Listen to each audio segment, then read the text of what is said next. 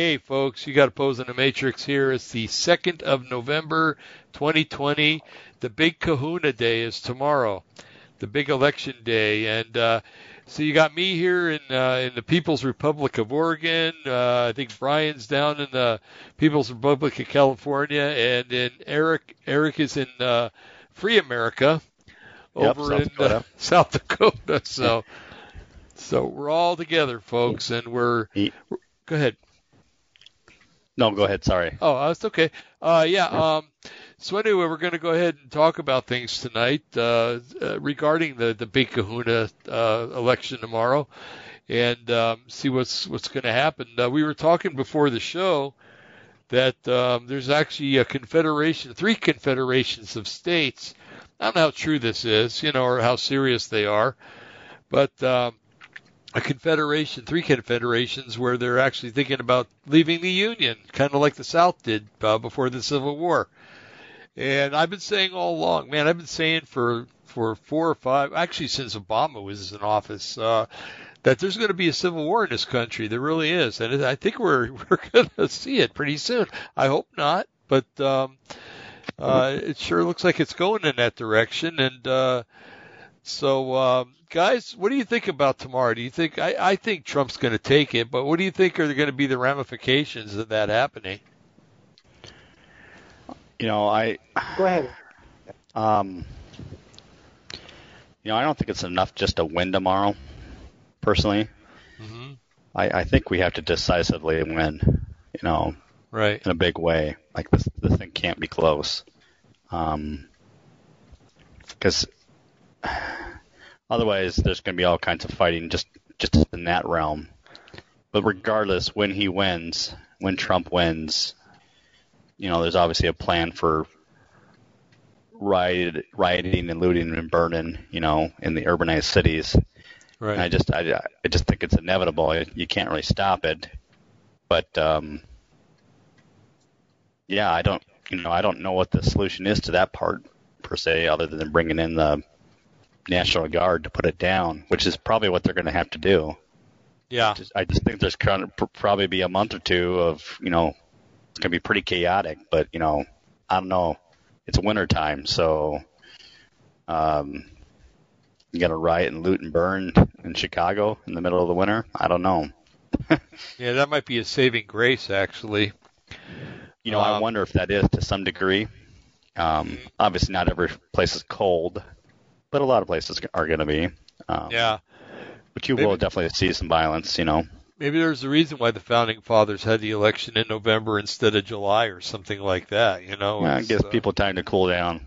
Yeah, right. Literally. Yeah, literally. Brian, you've been seeing some interesting stuff or reading interesting stuff down in California, and it almost looks hopeful. What have you been seeing down there? Well, as I mentioned last week, that Trump parade that I saw, and I talked to Dave earlier before the show, they had another Trump parade down here in Southern California. I saw it on the news. I can't remember exactly if it was Riverside or it was in more east of L.A., but there were 60 miles of cars and over 6,000 vehicles. 60 miles? 60 miles of Trump supporters. Wow. And the media downplayed it as they said they gave the stats and how big it was, but they downplayed it and said that they were bringing a lot of congestion to these cities as they were going through. They weren't obeying traffic laws. They had to bring the police in and all this. I don't know if that's true or not, but the parades that I've seen, everybody's driving the speed limit. Actually, they drive slower than the speed limit because they want everybody with the flags and the Trump banners, so they're not going to speed. Right. So they're going to go slow and make sure everybody hears them. But there was, I heard it was 6,000 cars, 60 miles long. So, and that's in California down here again. So I think this is going to be a landslide election, bigger than Reagan's, which was big. Well, when you say bigger than Reagan's, there was one election where he won pretty much all the states except 3, and then there was his other election, he won every state except Minnesota, right? and Washington, D.C. So it's quite a statement. Well, by what I see, he had 306 delegates this last election, which is a pretty hefty amount. Yep. And I've heard reports he's going to get between 330 and 350. Yeah, that's kind of where my realm is 320 something to 362 for sure. So if it goes beyond that, wonderful, Yeah. So he's going to have to win a majority of the states, if not all of them or most of them. So I think that's what I've heard. And another reason I think he's going to win, there's a couple reasons why I think he's going to win. One, the turnout in his rallies. Two, these Trump parades are just incredible. Three, Biden, when you see that he has a rally, there's 50 people there, and it's mostly the reporters. And I don't see any enthusiasm for him at all. But Brian, it's because of COVID. He wants everybody to social distance. Come on now, and then get your head straight now. COVID, just so you know, down here we're in a huge uptick of coronavirus. So this morning I had to clear out the dead bodies off the street because I couldn't even get to my car. It's like the Black Plague down here. It's so bad, and I'm joking. Okay. But that's how they make it sound down here. They make it sound like, and I work in a group. I can't tell where I work, but I work where there's at least 100 employees. I don't know one employee or a relative or a friend of one employee who's even got the virus once. My family is huge. I have 110 to 115 people in my family, cousins and everybody. I don't know of anybody who's gotten sick from it or died from it. But yet we're still in the middle of this huge upswing of viruses, of positive testing. But yet our hospitals are still laying off nurses. So somebody would have to explain to me why this is happening. But I think it's happened right at when you know that I knew it, that it was going to be an uptick in the virus right as the week of the election. And sure enough, it is. It's spiking right now. Yep. So, and it's just the Democrats, the Republicans aren't perfect, as we know, because that's why Trump's in office, because the last Republican presidents we had weren't the greatest. And obviously the Democrats. So now we have Trump because of those two parties. But he's rebuilding the party, and the Democrats work on fear and intimidation. That's they always.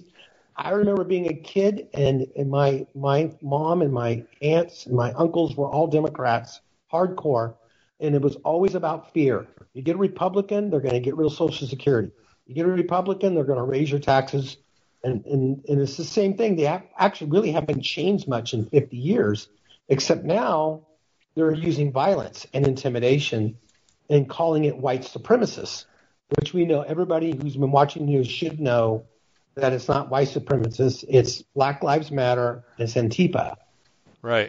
So the other reason I think Trump's going to win is that, and I think this is a big one for me, and you take it for what it's worth, he moved the embassy from Tel Aviv to Jerusalem for Israel. Right. And if he's honoring God in that way, I don't see how he's going to lose. Mm-hmm. God blesses those that bless Israel. And whether you're a Christian or not, you are protecting Israel, the apple of God's eye, as far as nations, then you're going to have favor with the Lord. It just kind of goes with it. And so Trump is not a perfect man. Obviously, he's a little rough around the edges. He's a cowboy. I think he's like a cowboy from the Old West, went into Dodge City, and he's cleaning up Dodge City. Wyatt Earp. Yeah. He's actually not quite as rough as he was when he first started out in 2015. Yeah. He's still a little rough. Don't get me wrong. I'm not making excuses for something. I mean, what was it? He said about a week ago he made a comment about CNN. I don't want to repeat it what he said exactly, but you can look it up for yourself. But he just knows how to really zing. The media, and when he said it, the crowd just went wild. So But he appeals to a kind of a wide base of people. The everyday person that a lot of people are a little bit rough around the edges. You know what I mean? He says what everybody thinks, basically. Yeah, pretty much. Yeah, pretty much. Yeah. Yep. I think there is no filter. I think he's going to win just for that reason alone, by honoring Israel. I think for that reason alone, he'll have another 4 years. And and just another thing I heard, another stat, that 20% of the Democratic Party is going to switch and vote for Trump. Yep, I've heard that too. Yeah. Yeah, that's huge. Yeah. They're talking like he's going to get 20 to 25% of the black vote. Yep. Which usually it's like 10 to 12% for most. Yeah, I think he got about 8% last election. So if he gets 20 to 30, something like that, it will definitely change things. Yeah. I was trying to think of the other thing. What was I going to say? It'll come back to me. Sorry. Well, you know that the blacks have been disenfranchised, and the Democrats have basically dropped them like a hot potato and taken on the Latino cause. And I mean the illegal alien cause. Pardon me, you wonderful law-abiding Latinos out there. I didn't mean to include you in that, but they've taken on the cause of the illegal aliens and basically told Black America, well, we've used you for all we can use you for. We don't need you anymore. Yeah. And the Black Americans are saying, well, that's okay because Trump's doing us better anyway. And they interviewed some guy who was sitting in his car the other day, and they said, who are you going to vote for? He goes, well, of course I'm going to vote for Trump. Who else would I vote for? Right. Wow. Yep. Yeah.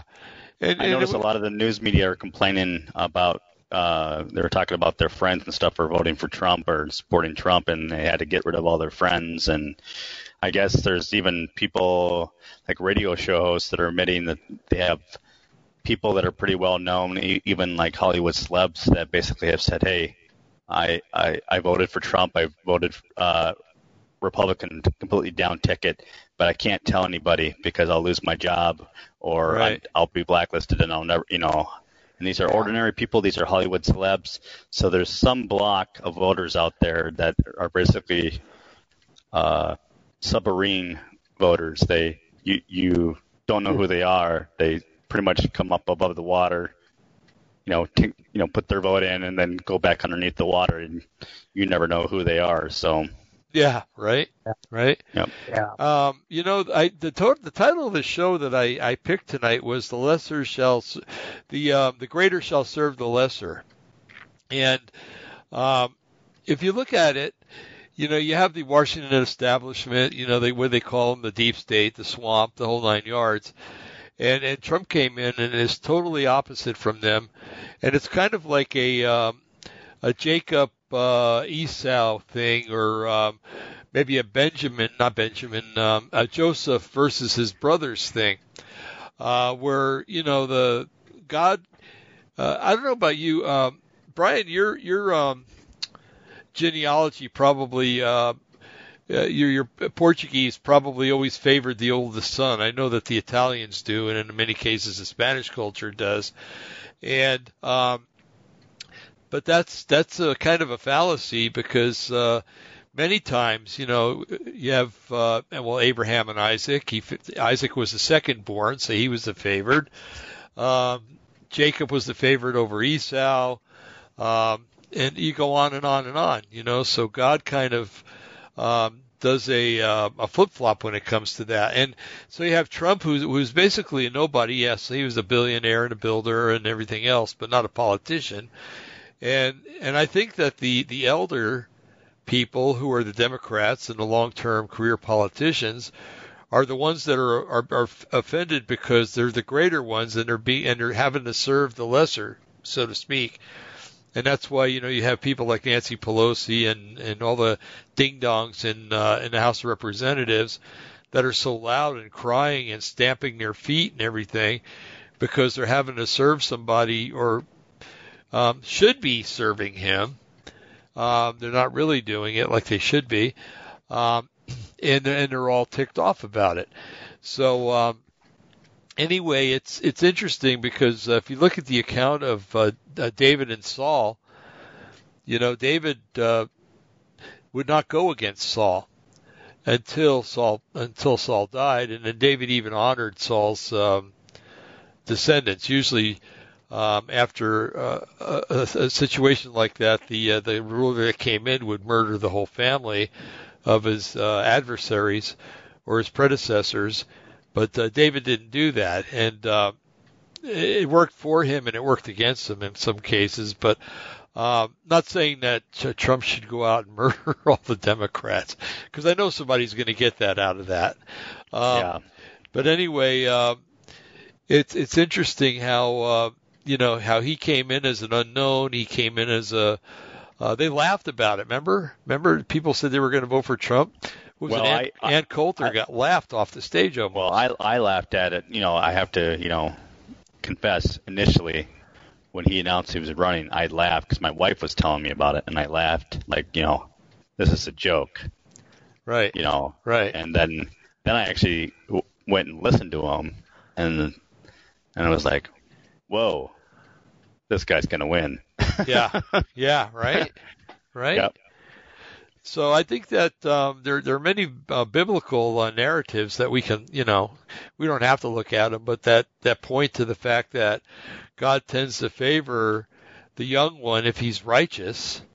You could argue that Jacob was far from righteous, but Isaac was, and so David wasn't really either at the beginning with the whole Bathsheba thing and having Uriah killed, but he was far less wicked than the swamp that existed before him, and Esau always held it against David. Even Esau's descendants held it against the Jews, and I think if there are any alive today, that they're still that way. I think they're probably called the Palestinians. It's interesting how history repeats itself. And if we go into Scripture and we look at these things, we see that God always favors the righteous one. Now, I like something Trump said the other day because I think they called him great. And it kind of reminded me of something that Yeshua said. Remember when they called him great? And he says, no, I'm not great. There's only one that's great, and that's God. And Trump they made some comment about him, being famous, and then, Trump stopped him basically. Yeah, I might be, but there's one greater than me. Exactly. The big guy, Jesus, and he says Jesus, and the crowd erupts, Exactly. It was wonderful, so that's good. And I think that's what has the liberals all ticked. He's probably the first righteous president we've had in there in a long time. Yes. Reagan, I know if you read some accounts, was pretty wicked, but anyway, I don't know where I was going with that, but so it's interesting to watch history repeat itself, and they can do all the scammering, they can do all the stamping of feet that they want to do, and whoever God wants in there during this season is going to get in there. And I'm just hoping that while Trump has been in there, that the nation has become more righteous, because I think that's the reason why Trump has been placed here. Plus, our favor for Israel. Like you said, Brian, Abraham was made a promise. I will bless them that bless you, curse them that curse you. And maybe that's why the Republican Party's dying, because they basically curse Israel. You don't have to do it in words. You can do it in actions. And inaction is the same thing as action. So, by promising, let's see, Clinton promised, I think, Obama, I don't know if he promised, but a lot of Republicans and Democrats promised to move the embassy into Jerusalem and never did it. But Trump did it. And I'm sure that God sees that as an act of righteousness. And so it's just really nice to see that, we got somebody up there that's doing God's work and listening to his voice, because just that he gave credit, like you said. I'm I'm not the great one. The great one's God, or Jesus. And it was just amazing when he said that. I was like, oh boy, I bet you that's like throwing a rock at the hornet's nest. It didn't get to quite the bad response that I thought it was going to get. Boy, I thought that was going to go for weeks about that one. But they kind of let it die out for some reason. I don't know exactly why. Yeah, there's some aspects to religion they won't directly target and attack. Otherwise, it's going to make them look real bad. I mean, they do in their own, indirect way, but not directly like that, because it would, right. It would be Right. like attacking, another person's religious beliefs, and then, well, actually, they did it to the Supreme Court justice that got, confirmed. Yeah, they did. Yeah, But they didn't care there. But yeah, I don't know. I don't know why they didn't go more after him on that. So Yeah. Well, Brian, you talk about Gavin Newsom down there, and he was campaigning in Nevada. What the heck is he doing campaigning in Nevada? Which is just kind of freaks me out. He can't even run his own state. But anyway, Kate Brown the other day, our illustrious governess, and boy, am I doing her a favor by calling her that. She decided to open the schools up more here in Oregon, but at the same time said that the larger Christian schools cannot open. So there's a big uproar up here about that, and she's also extended the state of emergency again, violating the Constitution of Oregon by not going through the legislature to do it. And so now we're going to January 1st with all this COVID stuff. And the thing that really kills me is that, you'll read, well, the communist outlets in the state, Brian, down in Eugene, the radio stations and television stations. And I get some of their stuff on Facebook, and it's like, 150 new cases, but they don't tell you about the deaths because there aren't any. Right. There aren't any deaths, so they're not going to tell you about that. But they get you all worked up because there's all these new cases. Well, people are surviving this stupid thing now. It's mutated to the point where it's just basically like the common flu for most people. Right. And I don't care who you are. If you got a serious health condition, yeah, COVID's going to take you out, but so's the flu. And maybe even a bad cold would take you out if you got bad enough, So, this baloney about, we really got to clamp down. And who in their right mind quarantines healthy people and, and doesn't really quarantine. Well, let's just put it this way. In a healthy society, it's usually the sick people that are quarantined, and the healthy people are allowed to go about their business. Okay, and like Trump said, he said the reason that the test results, or that more people are showing up with COVID, is because we're testing more. Yep, that is true.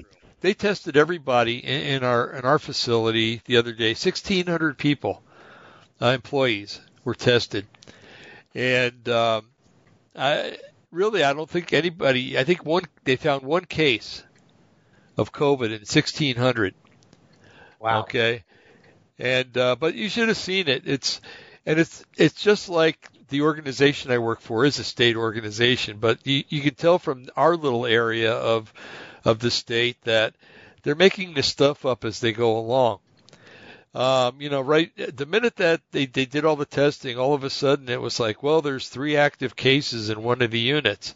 So everybody with a license, all nurses, doctors, had to get tested for COVID and fitted for N95 masks, okay? Now, bear in mind that if you have asthma, breathing through an N95 mask is pretty difficult. I don't know if you have to wear them, Brian. Do you on your job? Yes, I do. They try to make me wear them, but I don't. I wear it if I have to be in close quarters with my coworkers. But if I'm not in close quarters, I don't wear them at all. Right. So, it's like, and I was just talking with my doctor today. He's writing me a note, that I shouldn't wear an N95 mask because of health conditions, pre-existing conditions. And that's all we hear about with Obamacare now. It's pre-existing conditions, and And it's like, okay, where my workplace is concerned, yeah, you can have a pre-existing condition, but, if we need you in that area, we're sending you in there no matter what you have, And it's like, okay, so the pre-existing condition clause in anything is basically garbage because they're going to send you anyway. So what's the big deal? And it's just watching them make this stuff up as they go along is really, if it didn't impact us in such a way that it does, it would be kind of fun to watch because it'd be like watching Forrest Gump trying to run the U.S. government. Well, maybe he is. I'm talking about Congress. He'd probably do a better job. Yeah, really. But it's crazy watching this stuff go on, and then you hear from Eric, about his state. They never were required to mask up that much and everything else, and everybody's doing just fine. So, where's the scientific evidence that masking up and everything is going to protect you? It's not there. Well, I think that's the big issue. I mean, even on those boxes that these masks are in, say it doesn't protect against coronavirus, it says that. Right. The size of the virus isn't going to, is smaller than what most of these, cloth masks that they are saying that we have to wear. They're more just kind of make people feel better. I think they're kind of supposed to be meant maybe as more of a comfort thing that they're maybe doing something. Yeah. But it's not. They're not real effective, and they honestly even, it's spreading everywhere, and it doesn't matter if you're in a draconian lockdown like California, it's still spreading there, and we're a little more wide open, and it's still spreading here. Right. But there's herd mentality, and when enough people get it, and enough people in the herd get it, it doesn't become serious anymore because most people are immune to it. And I use a multiplier of about 10. So whatever the infected cases that are reported, multiply it by 10, and that's probably what it is. Right. Like I think in my state we've had 42,000 confirmed cases of it. So that's 420,000. That's half the state population in South Dakota. So half of the population's had it, but yet we've had less than 400 die, I think, this year. I mean, don't get me wrong. A loss of a life is a loss of a life. I'm not discounting that. But when you look at the actual rate of infection versus the people that are dying, the number is not enough to be declared a pandemic. Right. I'm not taking away from the loss of life, But like in my state, they actually keep track of all the statistics and they show the age ranges of the people that are dying, and it's basically out of the 400 cases, about 250 of them are people that are 80 years old and plus, and then the next larger segment is in the 70 to 79. And then it starts to really drop from there. So the bulk of them are all in the older age to begin with, that are dying. It's not a whole lot of younger people dying. Very small percentage. It's all people that are stuck in their houses and in nursing homes too. So that's a lot it is. Again, I'm not taking away from the loss of life, but the reality is it's a virus, and there's no amount of isolation, no amount of control or mass that is going to stop, this from going everywhere. It's just not, and it's just we're a little arrogant, I think, as a people to think that we can control this. Yeah, Brian, you were saying something? Yeah, about I was just trying to look it up, but the World Health Organization came out a couple of months ago with the actual death rate of COVID. And if you put those numbers with what's actually being shown to us every day on television, we're definitely being lied to because the World Health Organization is a liberal organization, as you know. Right. And they're a one world government organization. And they came out and said I don't have it right in front of me, but I remember hearing this on the radio and television. Around 8 or 9% of the actual COVID deaths are actual COVID deaths. Right. So that means in America, I think it's around 240,000. I think somebody said, or Eric said, it's probably around 22,000. Yes. Actually, the deaths. Actual from COVID. You got COVID, it killed you.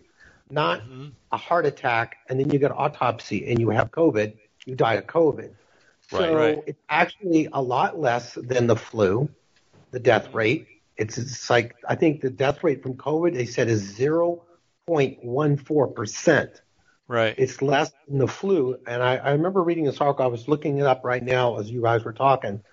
And then, so when they give all these numbers that we're spiking and how we happen to spike the week of the election or the week before, it's obviously, to me, is to keep people, fearing people, to keep them from voting, to go to the polls, to mail in the ballot. Who's not going to go to the polls? The elderly. More likely. Yeah. But that's true. But have you noticed how politicized the masks are, right? Yes, right. So ask yourself the question, if you are a mask wearer and you believe everything the media tells you, then you're going to be far more scared to go to that poll to vote, right? Right. Yes. What voting bloc is that can actually affect politically? Democrats. Yes. Yeah. What will Trump? What will Republicans do? Literally crawl over broken glass to vote. Exactly. Yeah. I think that part of it is another component that's going to shoot them in the foot. Come tomorrow. That's a great way to look at that. I never thought of that before, Eric. But again, people do have early voting, stuff like that, but maybe it won't be as big a factor as I think. But we'll see. Yeah. What? Go ahead, Eric. I mean, Brian. I'm sorry.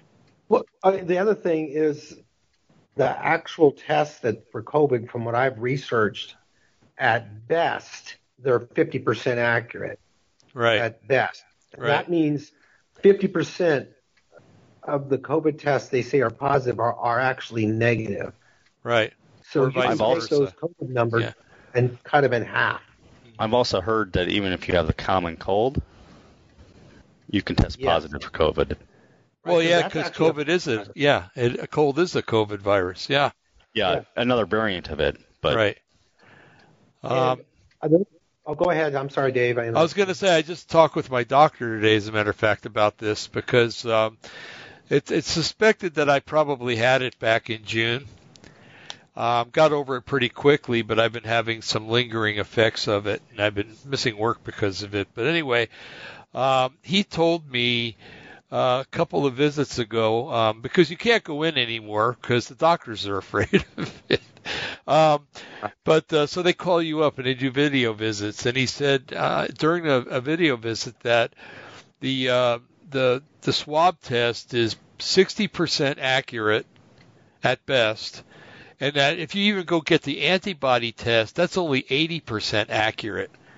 There's a 20% chance that if you've had it, it won't show up in your antibodies. Okay, that's important to know. So it's funny because when he writes to me correspondence, he never says that stuff because I don't think he wants it down on paper. But when we talk face to face or something like that, it's always, he's always kind of levied with me in honesty about what the truth is about it.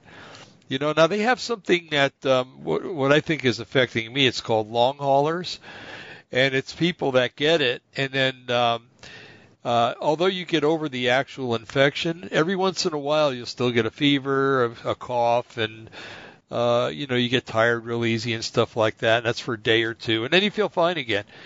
And it's happening to more and more and more people, and that's they got a name for it, long haulers, kind of like long haul trucking. You go a long way, and so I'm hoping that a lot of employers out there, if you're an employer and you're listening to this, and somebody's calling in and they're saying that they still have COVID symptoms, and you're going, well, it's only supposed to last for a couple of weeks. You're lying. You're fired. No, that's not the truth. It can linger on for weeks, months, and there's even a name for it. So, but anyway, it's interesting because with the N95 mask, like I was asking you, Brian, I've tried when in the past when I painted houses and stuff. You can get those masks for, well, you used to be able to get them for a nickel a piece, but nowadays they have to be fit correctly. They and trying to breathe through them when you're walking fast or climbing stairs or anything else is very difficult, especially if you have asthma, and which I do. And so I have to get a special note from my doctor saying that I can't be fitted for one of those because of pre-existing conditions, and also that I should not be sent to parts of my workplace where COVID could be a more of a reality than it is where I currently work. So we have to jump through all these stupid hoops, walk these tight wires, and everything else, because we're dealing with something that's not really understood that well, and it has been labeled as super dangerous when it's really not. But then, do you really want to take the chance that it's not? It's man, what a conundrum it is. It's really bizarre. But I opt for the idea that it's not as dangerous as they say it is, or at least it isn't now. If you look at the law of mutation, and I've gotten into this because I am definitely totally against evolution. I mean macroevolution. I mean adaptation is another story, but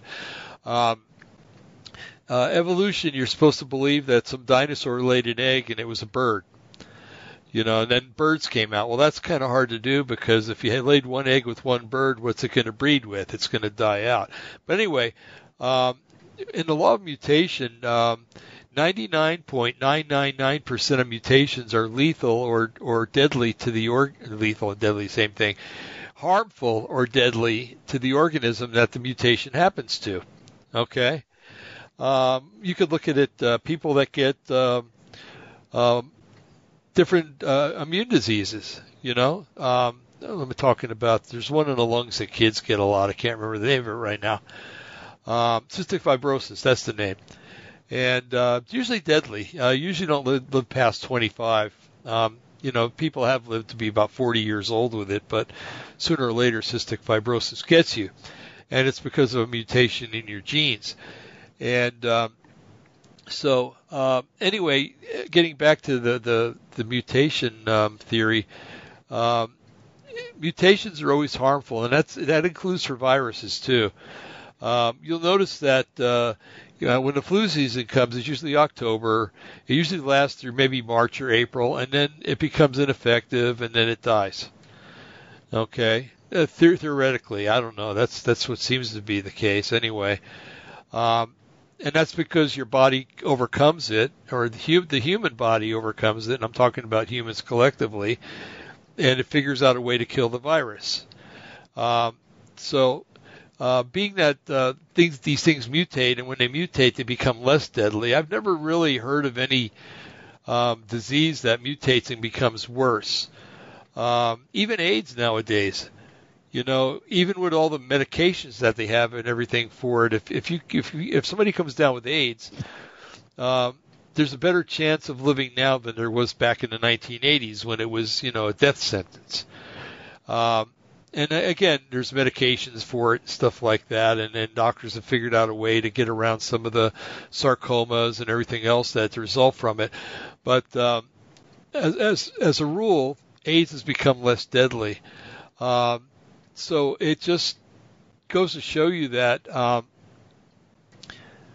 I'm sorry, I was looking at the chat room. Seeing that that's the case and things get less deadly, then it would follow suit that COVID-19 would become less deadly, and it has. People are getting it and getting over it more than ever. Well, that's probably because we don't have people like Andrew Cuomo,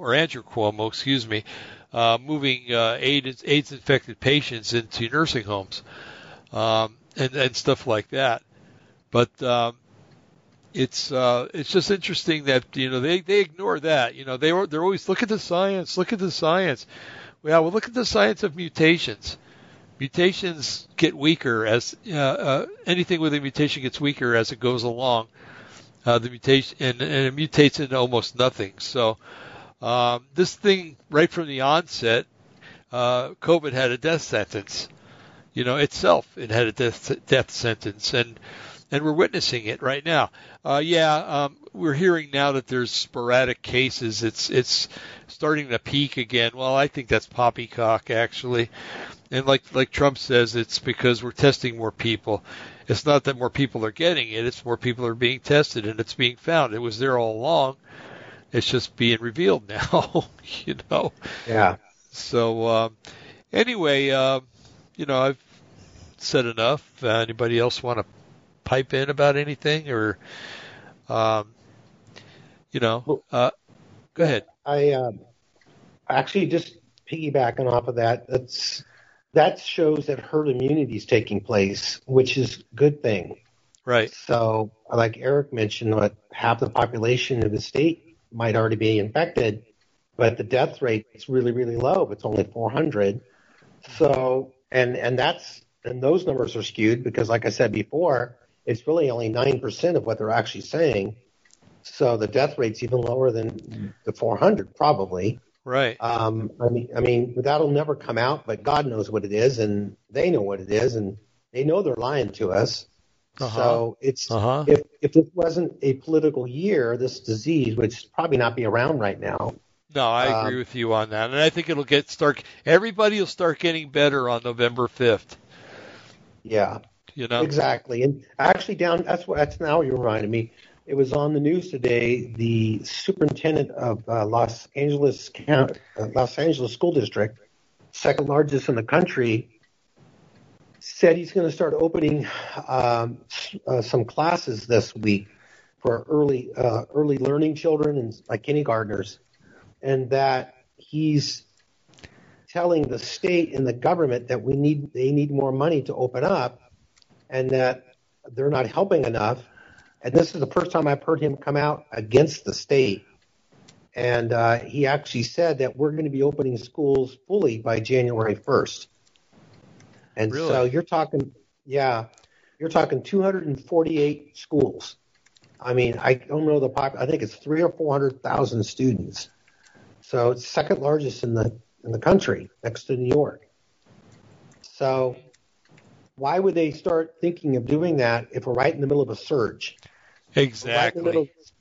So it just, and like another thing, just you don't even have to be a rocket scientist to figure out this is all political, because the news stations locally here, when the disease first hit, everybody had to meet in their homes and Zoom from their homes to do their local news broadcast. In the last week or two, since the surge started, they're all back in the studios, right, around each other. So if it's such a bad surge, why are these news organizations all back in their studios? Right.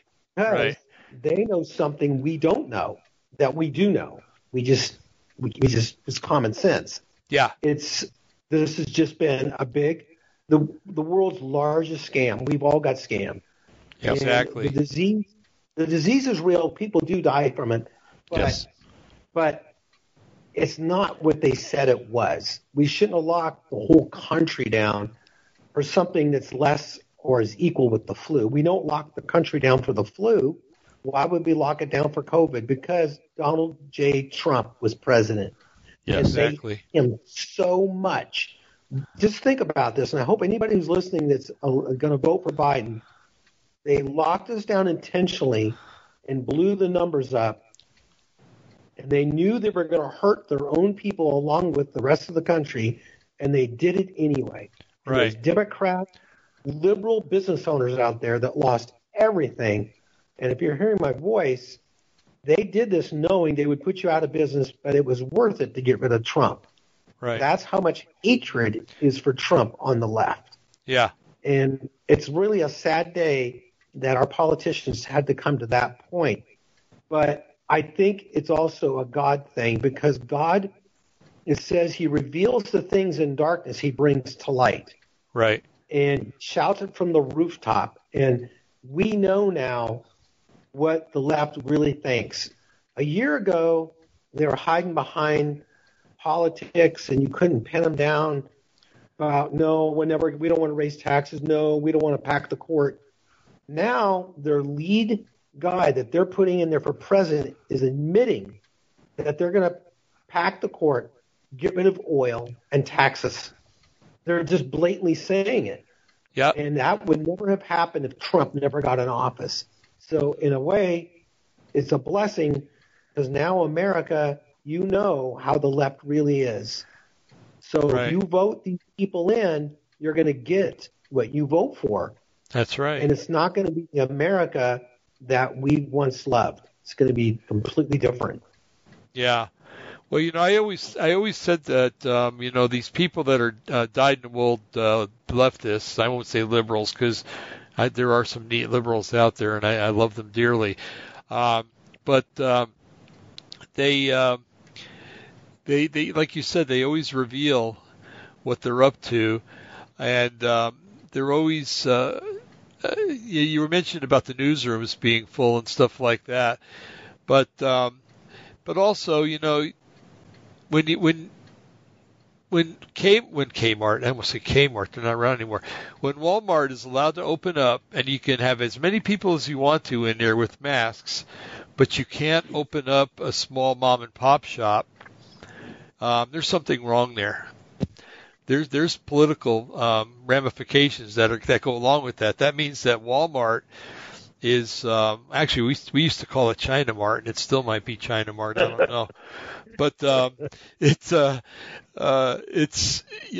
they have some kind of influence politically, and they're probably contributing a lot of money to the powers that be. And who knows? Maybe George Soros owns Walmart now. I don't know, but it's the enemy will always give themselves away. It happened in Scripture all the time that Satan gave himself away. And I like a quote that you used earlier, or alluded to it, that the darkness is being brought into the light, and that what is it? The one Scripture that says that what's done in secret will have light shown upon it, and the things that are said in secret will be shouted from the rooftops. Yeah. And that's what they're doing, and they're doing it themselves. Like you said with Biden, I'm going to raise taxes. I'm going to stop fracking, but I'm going to keep fracking going. It's anybody that looks at what was that phrase? How do you know a Democrat's lying? Their lips are moving. And that's what it is. It's and Nancy Pelosi, my goodness. If there's not a special place in Hades for that woman, there never will be a special place for anybody down there. She wants to include all of this stuff on her bill to help hurting American families. But she wants to also send a bunch of money for illegal aliens, include them in welfare. And everything else, and the Republicans are saying, no, we're not going to do that. We just want to help the Americans that are hurting right now. Well, then I'm not going to sign the bill. And it's like, okay, well, good, because you're kind of signing your own death warrant. Yeah. Politically speaking, you're not going to get voted. And is she up for election this year? Do you know? Pelosi? Oh, Pelosi. Sorry, Pelosi? Yeah. Yeah. That's a good question. I don't know if she is. I think Dianne Feinstein is, but I'm not sure about Pelosi. Yeah, I know Waters is. Yeah, yeah. And Dave, what you said, you just sparked something in my brain, which needs a little coffee. The word Democrat, my family was Democrat when I was growing up, like I said earlier. Staunch Democrats for 30, 40 years that I know of. It didn't matter who it was. They were a Democrat, you vote for them. And the word Democrat now, see, if John F. Kennedy was alive right now running for office, he wouldn't get any votes from his own party. No, he wouldn't. He'd be too conservative by today's standards. Yeah. Yep. So now there's the old-time Democrats. I call them my mom's generation, maybe even my generation, our generation. But the rest of the party are leftist, socialist liberals. They're not even Democrats. So No. And I mean, I just started thinking, because what we're talking about, any Democrats listening to this, you're not who I'm talking about. I'm talking about the left of your party, the socialists of your party, the AOCs of your party, the Maxine Waters, who want to take our First Amendment away, our Second Amendment away, who want to take everything away. That's what I'm talking to. And I think the actual Democrats that were the backbone of the Democrat Party don't want this. Mm-hmm. And I think they're going to revolt against Biden, and because they see that it's going too far left. And they're like my mom. If my mom was here today, who's passed away years ago, she was a Democrat. She would be like appalled. She'd be voting for Trump. Right. And actually, the Democrat Party used to be more like Trump, because remember, the Democrat Party used to be don't go into wars, no endless wars, no nuclear treaties, all this stuff. And that's exactly what Trump is. He doesn't want to go into endless wars. He doesn't want to attack a nation. And that's how the Democrat Party used to be. Uh-huh. Now they want to go into any war they can get. Actually, the deep state Republican Party loves to go in wars because they make money off the defense contracts. And they don't like Trump, the deep state, because he doesn't want to go into these conflicts. And if Biden gets in there, you watch, mark my words, that we're going to be into conflicts within the first 6 months. Oh, yeah. We're going to go back into Syria. We're going to go after Iran. We're going to do this. We're going to do that. North Korea. Trump's getting us out of these wars and stuff like that. And that's something that's always been a big thing for Democrats is we need to get out of these wars. And honestly, now that I know that a lot of these wars are a farce, I have to agree with that piece. And, what Trump's been doing with that is a big deal.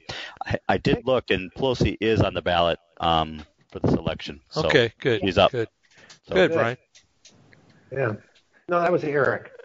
No, I said I think you were in the middle of a thought or something. Oh, no. Oh, okay. That's it. As we sit here and we talk, it sparks things in my memory. And I remember as a kid hearing Democrats talk and even as a young kid, 10 years old, I remember them on television and giving their speeches and saying these endless wars the Republicans are taking us into. Now it's the complete opposite. And it's just, you know what it is? This has always been this is always the way they've been, and they've always lied to us who they really are. Right. And now we know exactly who they are. So if the American people will wake up and see this, we should win every election for the next 30 years. Exactly. Because the American people, if they realize this, I'm talking to Democrats too. Mm-hmm. If you elect a person like Joe Biden, no more oil, you'll raise your taxes, we'll go into wars, you'll be in lockdown for another 2 years with COVID, whether you like it or not. Right. Your businesses are going to go under. And if anybody who's got common sense knows just that much, they're going to think there's no way I would ever vote for that party ever again. Right. Because if I do, it's my death sentence for my business and my family. Right. Well, you're right in addressing Democrats, but let's just address another group of people that I can't understand, and that's the Christians that won't vote for Trump and the never Trumpers, even though they're Republicans. The other day I did a short radio show about something. I can't remember what it was, and I just said, if you're not going to vote for yourself, if you hate Trump because of you, I said, think about your children and grandchildren. Think about the legacy that you're leaving for them. Because if you allow Biden to get in, you're basically signing your children and grandchildren's death warrants. Because it's going to affect them in one way or another. Even, because what's going to happen is the political, or excuse me, the Christian right. I can't even say that because there shouldn't be a Christian left. That doesn't make any sense. But Christians in general, especially evangelicals, have been pro-Trump. Now, if Biden gets in, and he won't, but let's use a scenario that he did get in, who's the first group that many of these knuckleheads and these crazy people are going to go after? It's the Christians, okay? Because supposedly we're the ones that put him in office. He supports our God, and everything else. When you look down at the way it's pressed down, shaken together, and running over, that's the whole thing. But so they're going to come back with a vengeance. And it's not going to be necessarily the Jews that are going to suffer persecution this time. It'll be the Christians that are thrown into labor camps and stuff like that. And if you don't think that can happen, believe me, it can. And so, for the Christians that are out there that say, well, first of all, I don't believe in voting. We're supposed to trust God to place people in office. Well, if that's true, then you'd be raising a British flag up in your front yard every year on whatever day that they celebrate their independence, and you'd be singing God Save the Queen, and we would have been doing that for the last 235 or 240 years. Yeah, sometimes we have to pick up the shovel. Exactly. Pick up the shovel or the rifle, as the case may be, and do some work, for goodness sakes. I get so aggravated. There's that principle in the church. It's called 95-5.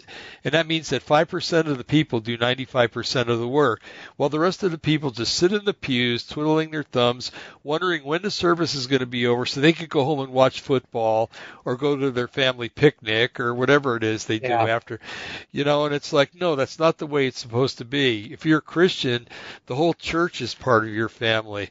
All of you are part of one family, and you're supposed to revere God as being our Lord and Savior and our King and our Redeemer. And when the football game comes on is of no consequence. As a matter of fact, I was kind of hoping football would die with all this. They seem to be trying to make a last ditch attempt to bring football back. And baseball and all the sports, but I think that's going to go bye-bye one of these days. But anyway, that's the mentality. Sit there and do nothing. And the same thing with the election. Oh well, let God put the person in there. Well, yeah, if you want a monarchy, like they had in biblical times, then that's going to happen. Exactly. But we don't want a monarchy. I worked with a woman. She was Iranian, and she had I think her name was like Shabanu or something like that. And I said, that's kind of a neat name. What does it mean? And she said, well, it means queen of the city. And I didn't get along with her too well. And I looked at her and I said, well, we got rid of our kings and queens 230 years ago. But anyway, we don't have a monarchy here. We don't have royalty in this country. Well, we're not supposed to anyway. And we got rid of that for a reason, because royalty tends to take over and suppress the common man. And yeah, if you want to not vote for Trump and you want to condemn your kids to a really bad future, because no vote for Trump is a vote for Biden. And go ahead and sit on your rear ends and don't get out and vote. But if you really care about what your life is going to be like in its latter years, what your kids are going to go through, and your grandkids and your great-grandkids, and however long your progeny will last, then you're going to get out and do something about it. And anything else, I'm sorry, but anything else is selfishness. It's selfishness, and man, I think that's one of the 7 deadly sins or something like it. But it's really a sad thing to watch these Christians that won't get out and vote, and with the stupidest reasons. Like I said, one of them is let God do it, let God put the righteous man in there. Another one is, what if I put the wrong guy in there? Another one that's been going around is, well, Trump's the Antichrist. Yeah, because he brought 2 Arab nations together with Israel. And he's the Antichrist because the entire world stands against him. Yeah, exactly. I mean, come on, guys. Right. Yeah.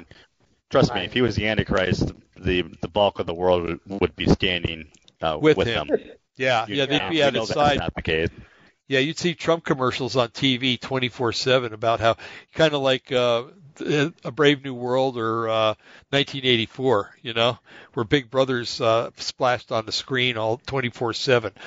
But let's get real. Let's start quit being selfish and start thinking about what that's one fault I see in American society is people don't think long range or down the road. They don't think about what their implications of their actions are going to be. It's like, okay, Jesus told us to live each day one day at a time, and that's good. But at the same time, he also says, and many times in Scripture, to be prepared, to watch out, to keep watch, and things like that. And that means looking down the future to see what's going to happen or what could happen from what you do or what you don't do. And, it's, what is it? My people perish for, what is that Scripture? From a lack of knowledge, my people perish. Well, yeah, part of knowledge is trying to figure out what you do or don't do, what implications that'll have a week from now.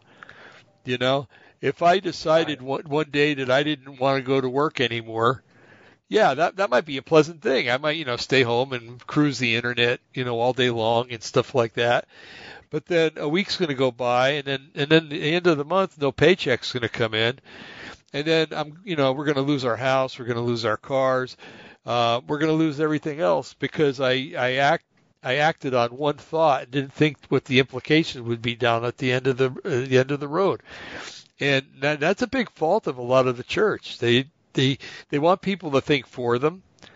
That's why in many Christian households there's dust on the Bible as it sits on the shelf. Nobody picks it up and reads it. That's why there's heresies out there, because nobody will challenge the pastor when he comes up with something that doesn't sound quite right. No, and if something happens to the church, it's your fault because, I'm talking broadly, because you didn't question your pastor. You didn't look into Scripture to see if maybe he's a little off base and talk with him about it. Yeah, he might throw you out of the church. Well, big deal. There's, 100 billion churches out there. You'd find something else. But anyway, it's from a lack of understanding and from a lack of, with another Scripture, be doers of the word, not hearers only. That requires action. And if all you're going to do is be a sit-in-a-pew Christian every Sunday, maybe on Wednesday nights, and go to church on all the major holidays, then basically I hate to say this, but it's worthless. Your faith is worthless because you're not doing anything. It's what is that thing? Einstein's theory of body in motion remains in motion. Yeah, but you got to get up and start moving. I've noticed that, when I'm not feeling well, and I just sit around, I get worse. I feel worse. But if I'm not feeling good, let's say, I've got arthralgia or something and oh yeah, if I get up and my knee's going to hurt. Well, I found that if I get up and start moving around, my knee actually feels better. So movement and action actually are a cure for lackadaisical things and for bad things that happen. So it's very important. If you're a believer out there and you're not going to vote and something happens, it's on you. I'm sorry, but I know that sounds like a judgment, and I can be judgmental about this. It's a righteous judgment, and workman is worth his hire. And if you're going to sit around like a bump on a log, then you're not going to get paid. And I mean getting paid, but I mean reaping the benefits of doing something righteous. So anyway, I'm going to stop because I don't want my blood pressure to go up anymore. It's already. So, you're right about that, Dave. Boy, you can indict the world for its actions. I hear, we hear things on TV. That I don't watch that show because there's so many unrighteous things happen on that, and I'm like, well, first of all, the show is loaded with sinners, and sinners are going to sin. That's what they're good at. They're experts at it. I don't hang out with this guy at work. I don't speak to him because he's a sinner. Well, there's an indictment against that thought right there in the Scripture a number of times. But some of the inane things that I hear coming out of the mouth of believers or supposed believers just totally tick me off. And I'll tell you, it's been the source of many a radio show. Because, you start thinking about it, and then you start studying in the Scripture what Scriptures counter what they're saying. It goes from there. There was, excuse me, last night, I get newsletters from this guy named Gareth Elkins. I don't know if you've ever heard of him. Have either of you heard of him? I haven't. Well, he's supposedly an NAR prophet, and the guy is amazing. And by amazing, I mean that he'll be walking down the street and he'll see maybe the way that a tree forks, and it's a peculiar way that the tree forks. And all of a sudden, and the Lord spoke to me about that. And if you go to his website, the Lord has spoken to him every day about something. And don't get me wrong, I know that he speaks to us all the time. But right. They're not always prophetic insights that we're supposed to share with other people. And also, there's a lot of blanket statements that this guy comes out with. I'm sensing that, first of all, when he says he's sensing, that just really bothers me, because the Lord doesn't use our senses. He speaks to us in different ways. I'm sensing that there's going to be a mass blessing of prosperity, and many people are going to be coming into unknown riches and stuff like that. And I was thinking one day, and I said, well, what about the guy that, is having a hard time, his marriage is stressed because he's having a hard time finding work. The wife can't find work. The kids are going to school in ragtag clothing because, there's no money in the house. And this guy happens to read something that this other guy has written. And he goes, oh my goodness, this is great. He's saying that all Christians are going to get blessed pretty soon, And then, a month goes by, another month goes by, they lose their house, their cars, the whole 9 yards. And he's like, right. What would you think if you were that way? Well, first of all, you think that maybe you're not a good enough Christian. You're not a good enough believer. For some reason, you've ticked God off, and he's not counting you in with everybody else that's getting a blessing. And then, think about all the scenarios that go in with that, and it's no different than the Democrats promising something and never getting it. So I addressed that yesterday, or was it last night? Yeah, and it's like, we really need to stay away from people like this, and you have the discernment to know that. I had to laugh. One of his prophecies was had to do with buying tickets to see Peter Frampton in concert. Well, I don't know about you, but when I became a Christian, I quit listening to rock music. And I'm not trying to indict people that still do. It's just that something the Lord spoke to me, that it was a stumbling block in my life, and that I wasn't supposed to do it anymore. Peter Frampton's, plays a nice guitar and stuff like that, but all of his songs are worldly, and they all have to do with sex and everything else. And so first of all, first indictment, why are you trying to get tickets to see a Peter Frampton concert? You're a prophet, supposedly. Why are you reminiscing about things that happened in the past, both good and bad? Because when you became a Christian, you changed. What is that scripture? If any man's in Christ, he's a new creature. Behold, all things are passed away and all things are new. Yeah.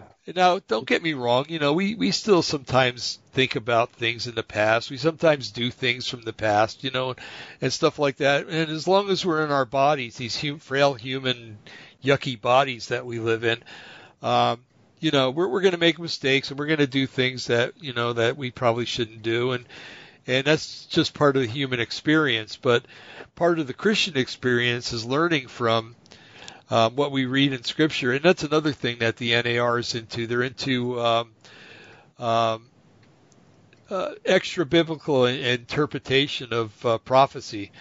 In other words, not everything that God is saying now was said in Scripture, which is a big no-no. If you get a word, and Brian, and Eric, if we get a word from the Lord, that word better have a scripture to back it up, and that scripture better have a scripture to back it up. Otherwise, you better start thinking about that word that you're getting, where it's coming from. And so anyway, it has to do with the whole Bethel Church and Reading thing. But anyway, it's people like that sit in the pews and don't want to do any of the work. They're the ones that fall for stuff like this.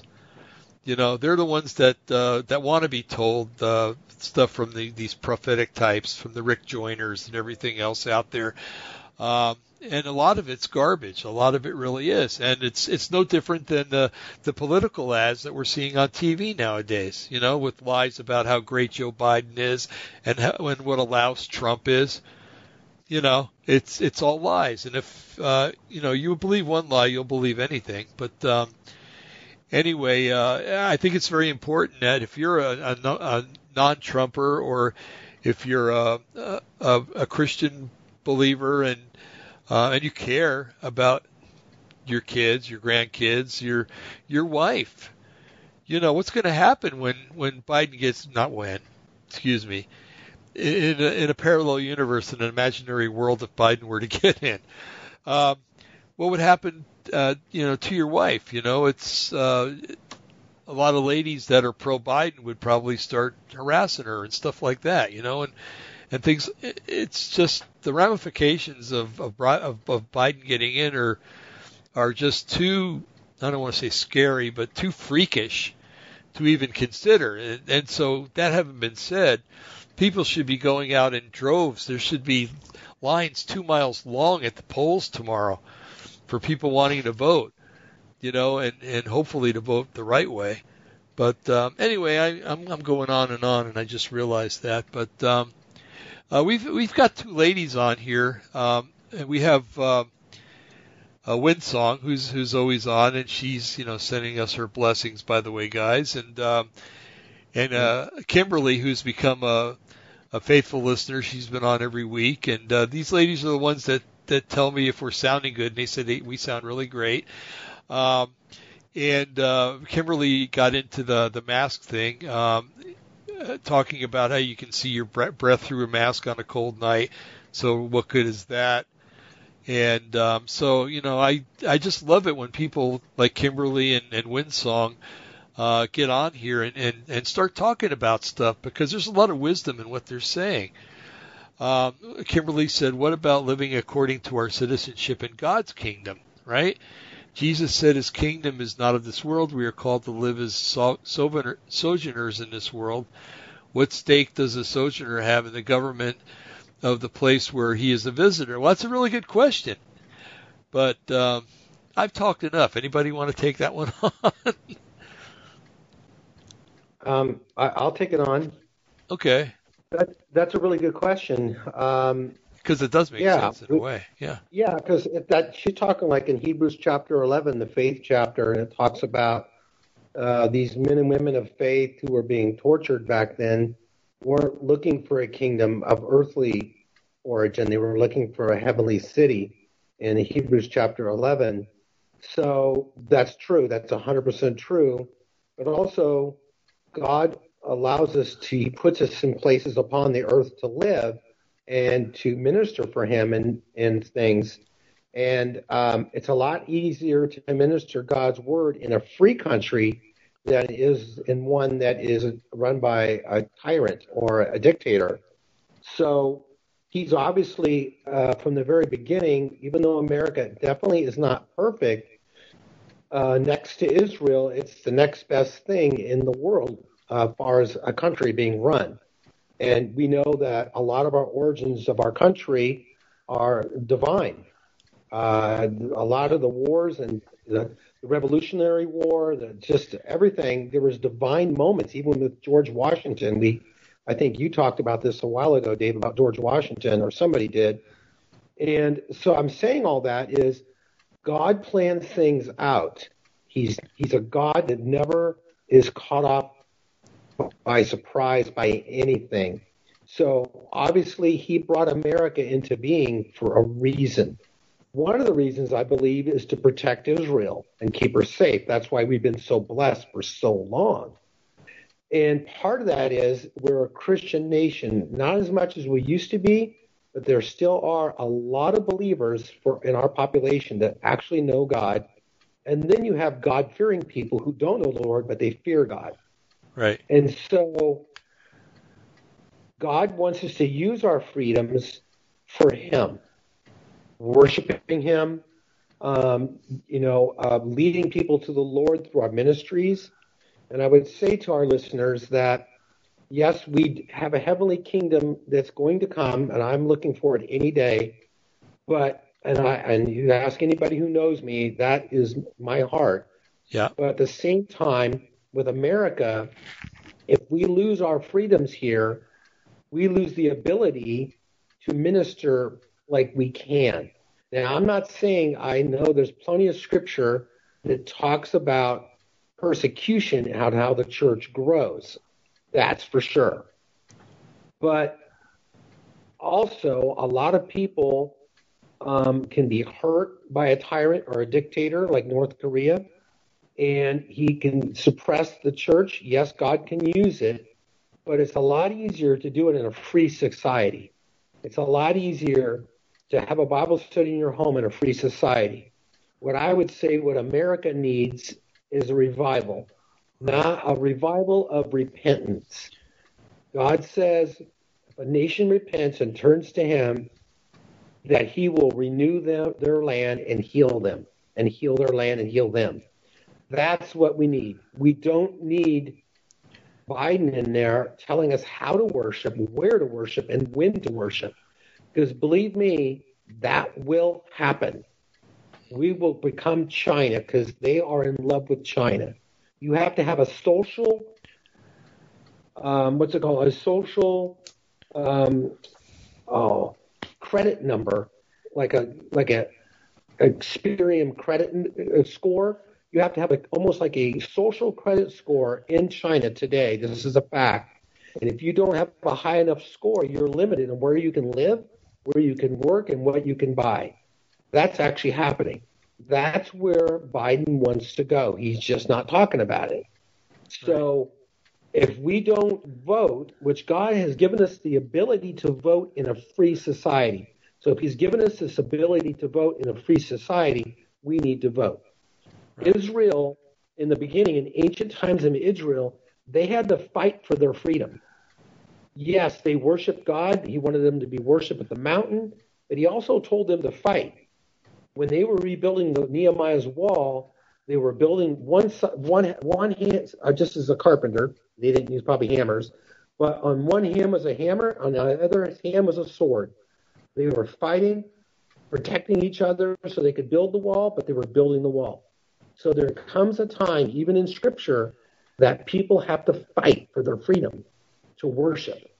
Nehemiah had to fight to build the wall, which was a type of worship, because the wall in Jerusalem was torn down, the temple was torn down, and God raised him up to rebuild the temple, rebuild the wall, and bring Jerusalem back to where it should have been. And it's the same thing right now. We need to fight. We need to pray and read our Bible and worship God. But then on the other hand, we need to go vote tomorrow. And if this country turns 180 and goes the other way, then we need to do what God is showing us to do and live by our convictions. And you talked earlier, Dave, about the church. And man, I say yes and amen. The church in America is anemic. It's right. On life support. I mean, 1 or 2 churches and 10 million people down here have services uninterrupted, and they wear masks, but there's no limits. They just say anybody wants to come.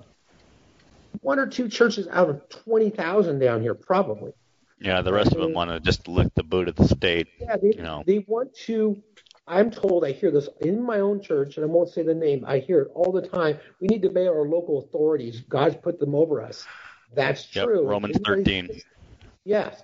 Anybody who's listening, I agree with that until they violate God's law.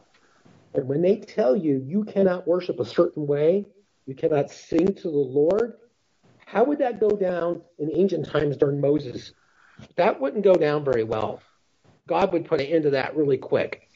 So the church needs to wake up. We've been fat and sassy for too many decades because we live in a really blessed country. We're not used to being uncomfortable. And I would say to anybody who's listening who's a believer and knows the Lord, be close to the Lord, be praying, be in the Word, and meet together.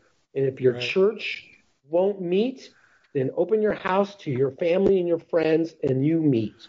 Right. Separate from, I'm not telling you to split the church. This is your own home. Meet. And don't go to your church people and start calling them up, but call your family. Start with your own family and your kids. Right. And that's where it's got to start. The church is losing it. We're all about selling books, having prophecies who's going to win the election. That is irrelevant to the Lord. His heart, his first thing that I know of is our heart to him individually and our heart as a church to him. That's all he cares about.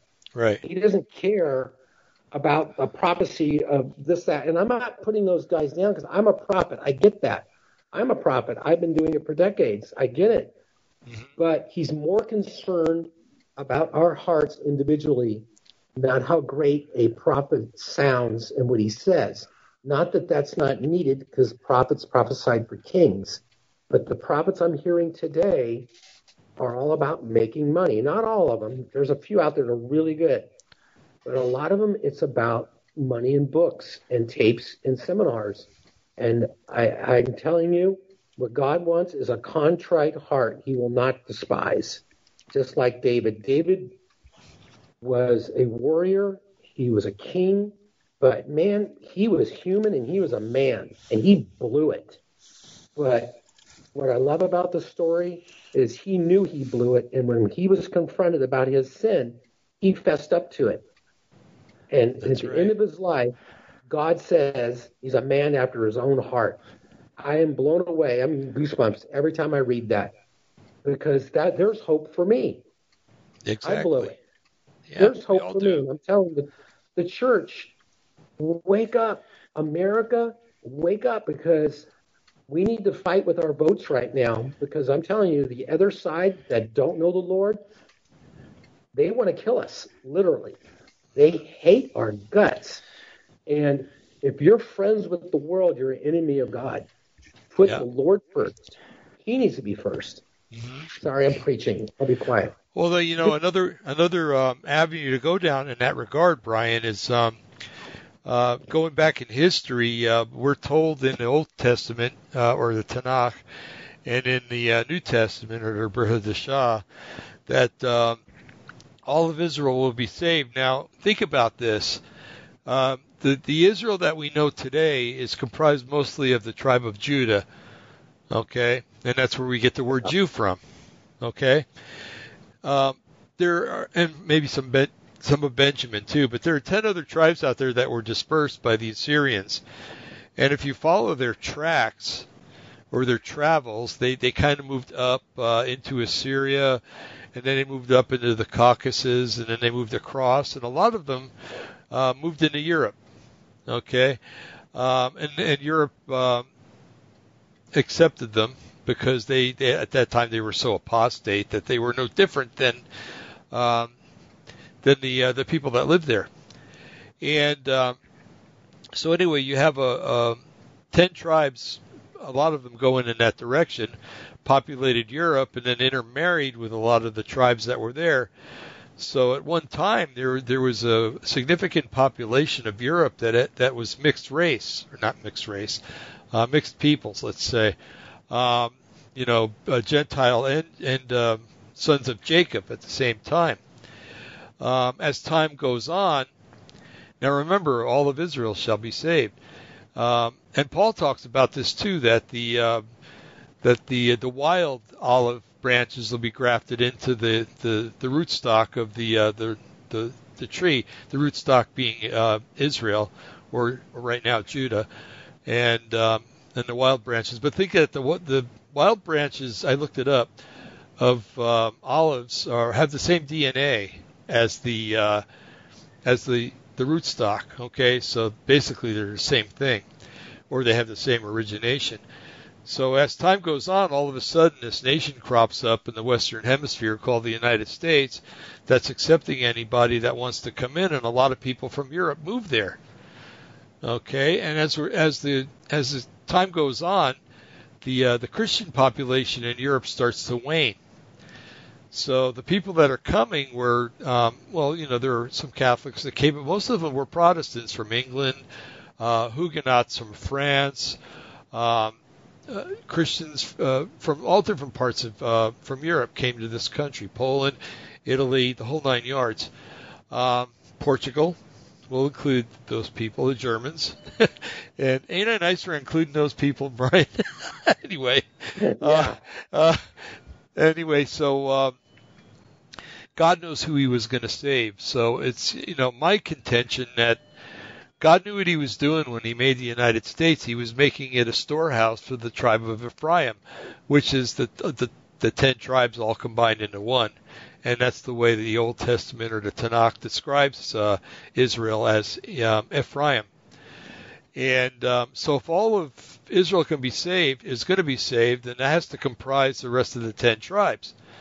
So they come to the United States, and this is a storehouse for the tribe of Ephraim or the rest of the 10 tribes.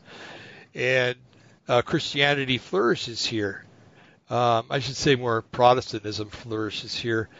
So does Catholicism. And so people are getting saved left and right. I mean, there's been more revivals in the United States probably than the rest of the world put together for the last 2,000 years.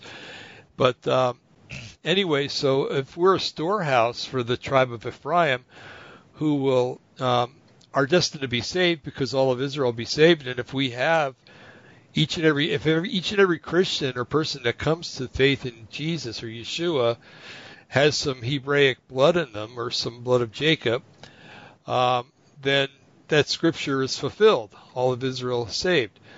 And there could come a day in the future when Israel recognizes that the persecution against Christians is getting so great that they open up their doors. And they say, you know what, you guys have been behind us for all these decades. It's time for us to help you. Come be here. Now think about this. When God moved the Israelites into the land after they got out of Egypt 40 years after, he divided them up into tribes, and each tribe had its own part of Israel. Okay? And each tribe owned that part, and God was so emphatic that tribe owned that part and that another tribe doesn't take it over, that if, let's say, a woman from Gad got married to somebody from Dan and the woman died, her husband did not inherit any of the property because she was from a different tribe. So the lineage just stayed in that land from the people that were part of that family. So you look at Israel today and you look at, the Golan Heights, there's problems up there. There's problems in the West Bank. There's problems in Gaza and everywhere else.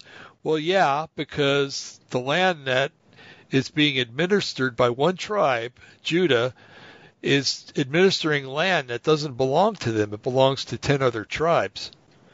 Okay? Mm-hmm. So my firm belief is that there is never going to be a unity in Israel until those who will be, and all of Israel should be saved, come back to the land and start inhabiting the land that their forefathers, and God will work that out because he knows who came from where, whose ancestors came from where.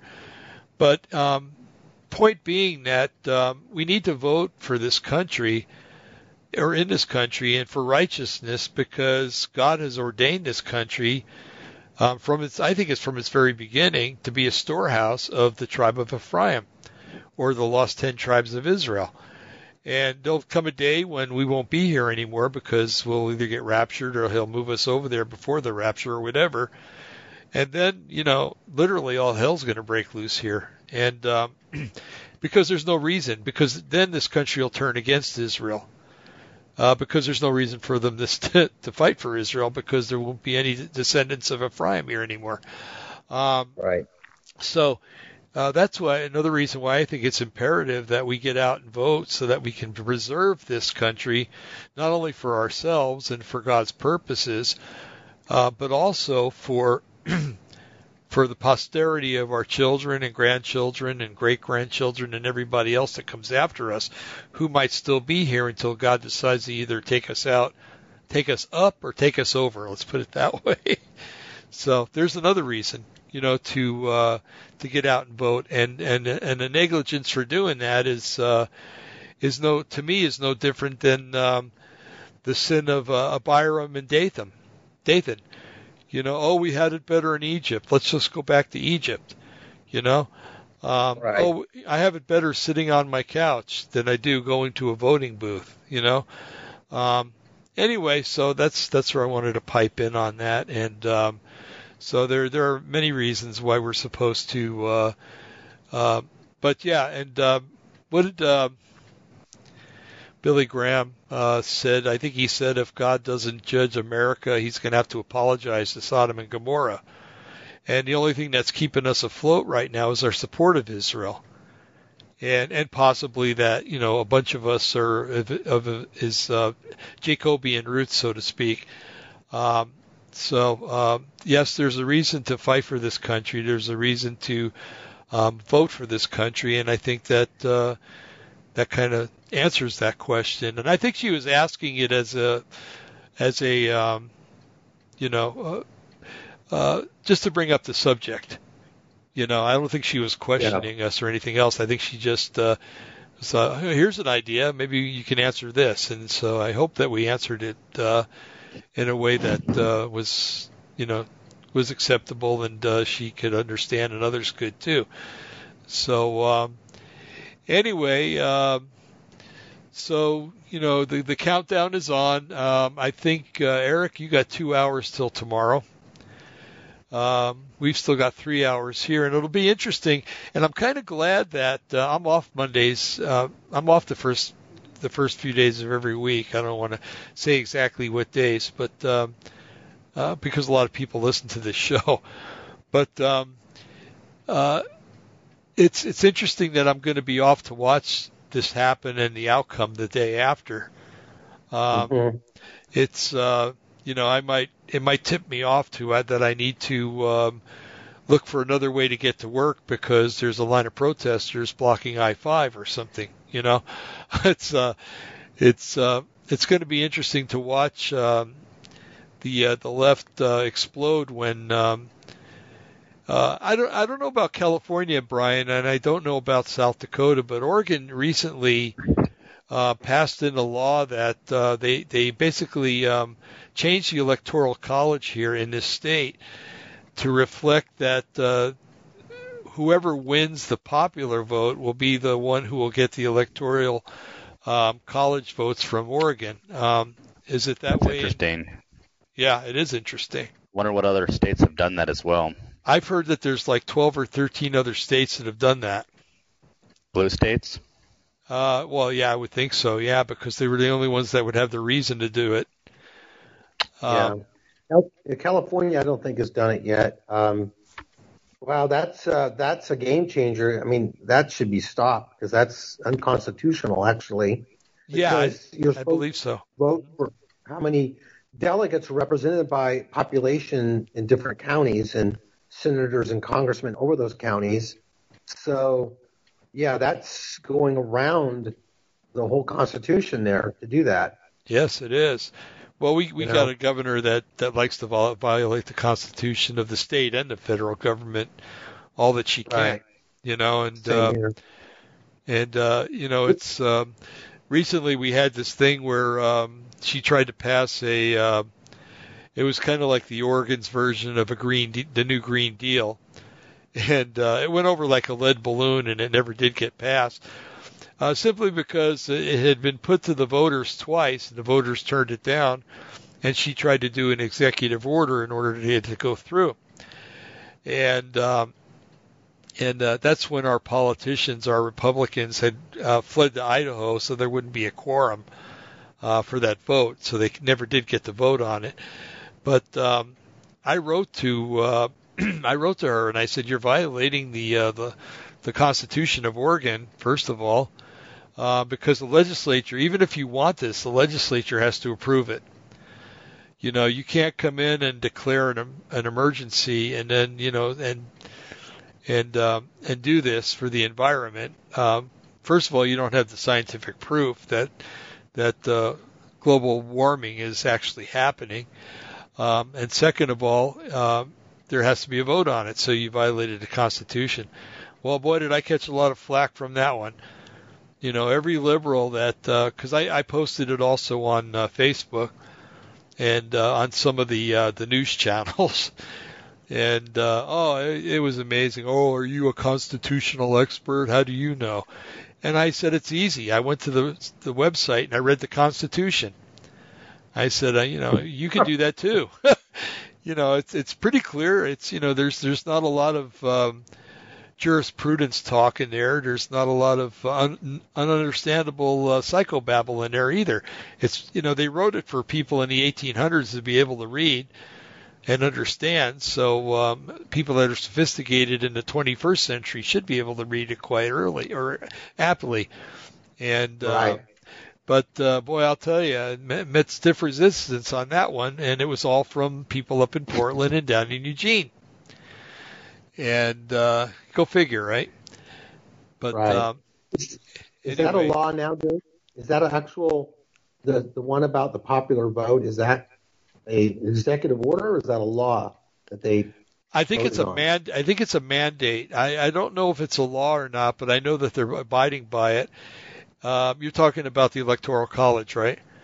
Yes. Yeah. And I think that, first of all, and I do agree with you that it is unconstitutional because I think the Constitution provides for the Electoral College and, the United States Constitution. And I don't think it can be monkeyed with on a state individual basis. So I think if it does come up, that it'll be challenged and it'll probably be brought to the Supreme Court, which is now belongs to the good side. And right. Go ahead. Are there any Republicans that are fighting this in Oregon? I mean, is it like down here we have I think in Sacramento we have 12 Republicans in the House here, and that's it. I mean, it's not very many.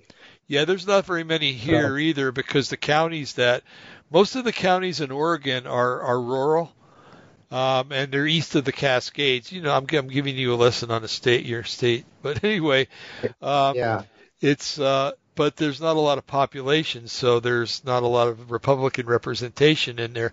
But there are enough Republicans that if they walk out, there's no quorum and things cannot be voted on. So that's a godsend there, and we're hoping and praying that this election will bring us more Republicans because people are fed up here. You have no idea what that carbon tax involved. It involved if you had a vehicle, especially a diesel, that was older than something that was made in 2008, you were going to be required to sell your vehicle and buy something newer. Oh. And a lot of people here, especially farmers, a lot of farm equipment's 20 or 30 years old. They just keep it maintained, They only run it maybe twice a year, so it's easy to keep maintained. So all the farmers would have to sell their equipment and buy new, and that would break the bank in most farmers, And all the truck drivers, a lot of trucks are older than that, but they're well maintained. And so, a lot of truck drivers, 18-wheelers and stuff would have to go out and buy a whole new fleet of vehicles because it's ding-dong.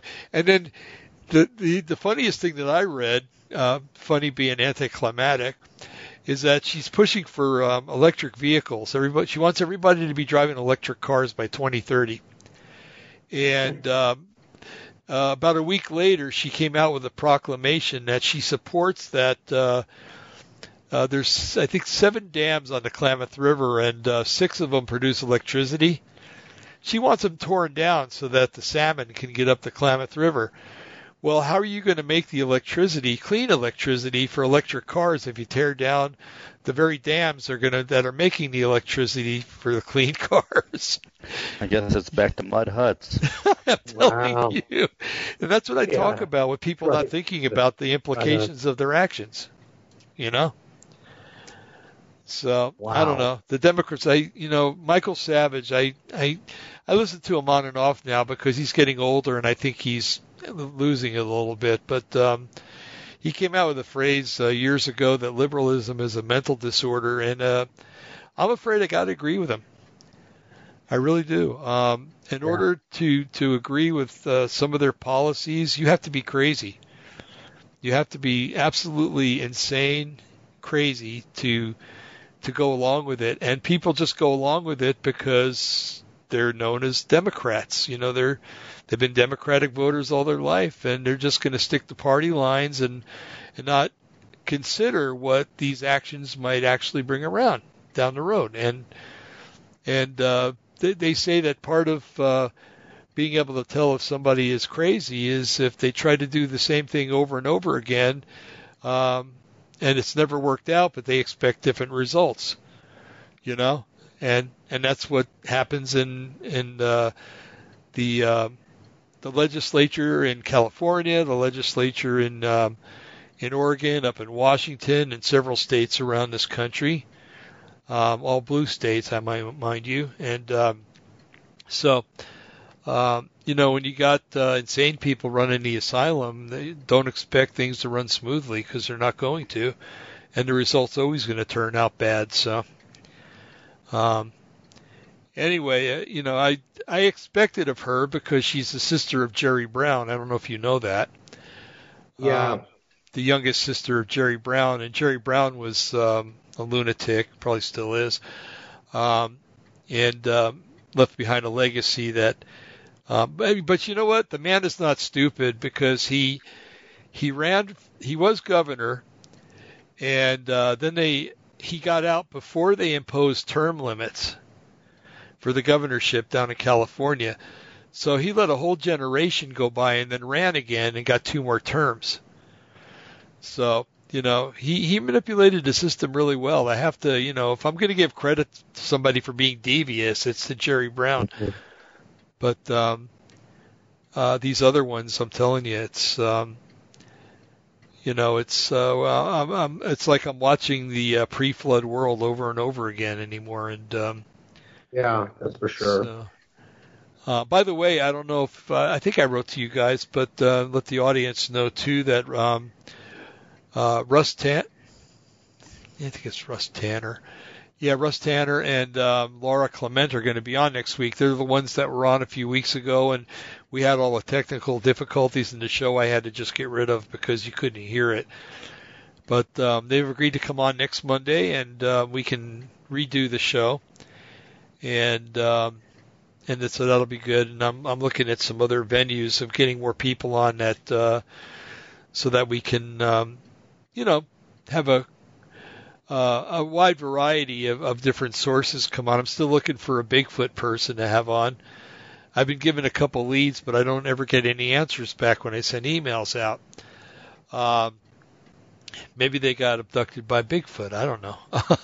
But, you know, there's just a variety of different people that I'd like to get a Christian perspective on things, a biblical perspective on different things. And, so if you've got any ideas, let me know. So, and you too, audience, if you've got any interesting things that you'd like to know something about, that there's somebody that can speak from a biblical perspective, and not necessarily just a biblical perspective, but somebody that has insight into the Bible and how it affects or reflects on the subject at hand, and that would be wonderful.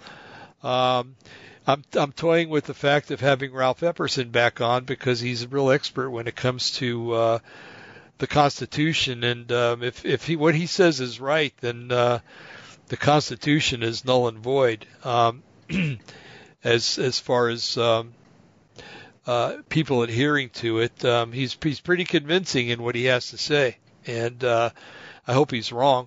I really do, but he has a lot of other neat things to talk about: the Kennedy assassination, and just 2 things to name a bunch of things that he's talked about before. So, but if anybody's got any ideas, get on the. Well, I don't know. You can go to the best way would be to go to the Opposing the Matrix YouTube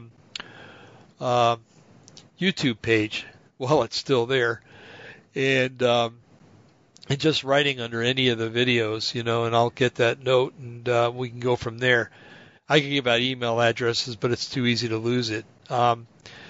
And another thing, too, I wanted to let you guys know is that there's a format out there that kind of rivals YouTube. It's called Rumble.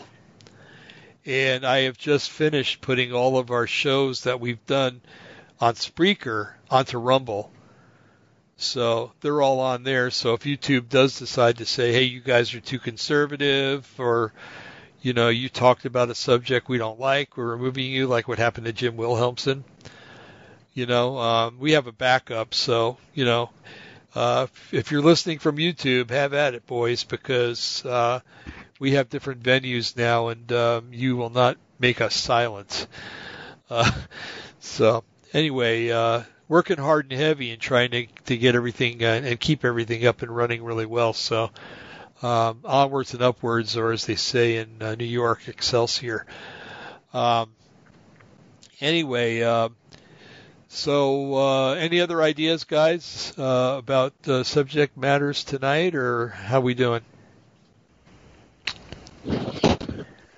Oh, what about Q stuff? Oh, QAnon? Yeah. Let's see here. The biggest thing I can say that he's posted. He posted a open letter that I'm pretty sure it's a Catholic bishop of some kind, wrote to Donald Trump. Uh-huh. And basically it talks about a big global great reset that's underway. Oh, wow. Right. And he was basically warning Trump, what they were going to do. You have to read the details of the letter. I don't have it all in front of me, and I don't remember exactly everything, but he was basically saying they had a plan to collapse the entire global economy. Wow. And then institute what they were going to put in place. And what they're going to do is resolve everybody's debts, right? Right. Uh-huh. And then I think give you new money, or whatever. But if but in turn, you had to sign certain rights away and agree to this. And if you didn't, you're going to the camp. Oh, really? What? Wow. Going to the camps. Actually, in Canada, Justin Trudeau has actually been displacing the military there and bringing in Chinese troops. They're building camps for all the people that won't go along with this. This is what the world has planned. This is one of the reasons why Trump was elected for this time.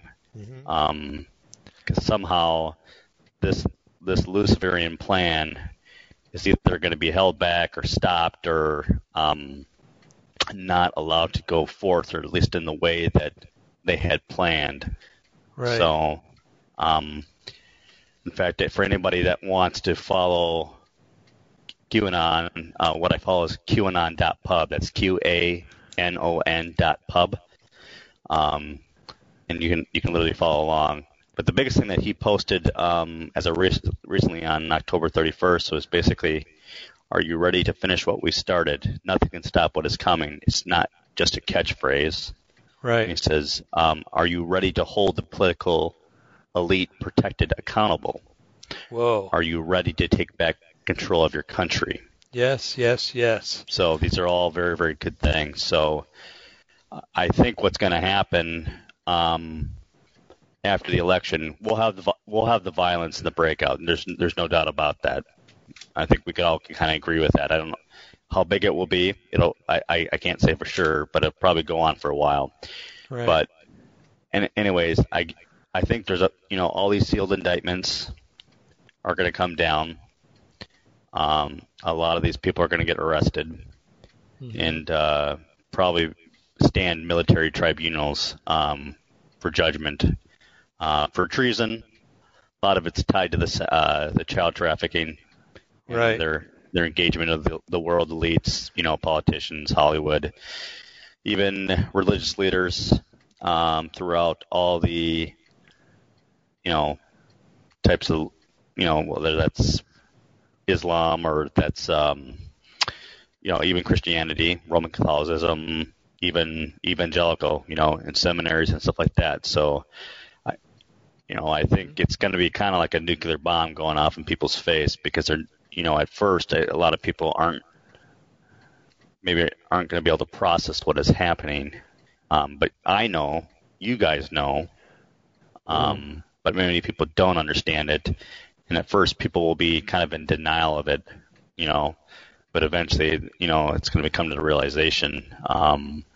It's like divine judgment upon not the country, but the people that are in leadership over the country and the systems that are over the people. It's judgment on that, not necessarily the people themselves. Right. So it's like a time of, hey, I'm going to reveal all this stuff to you, right? And we're going to deal with it, and then the people that stand are going to see it, and they're going to have to make a decision.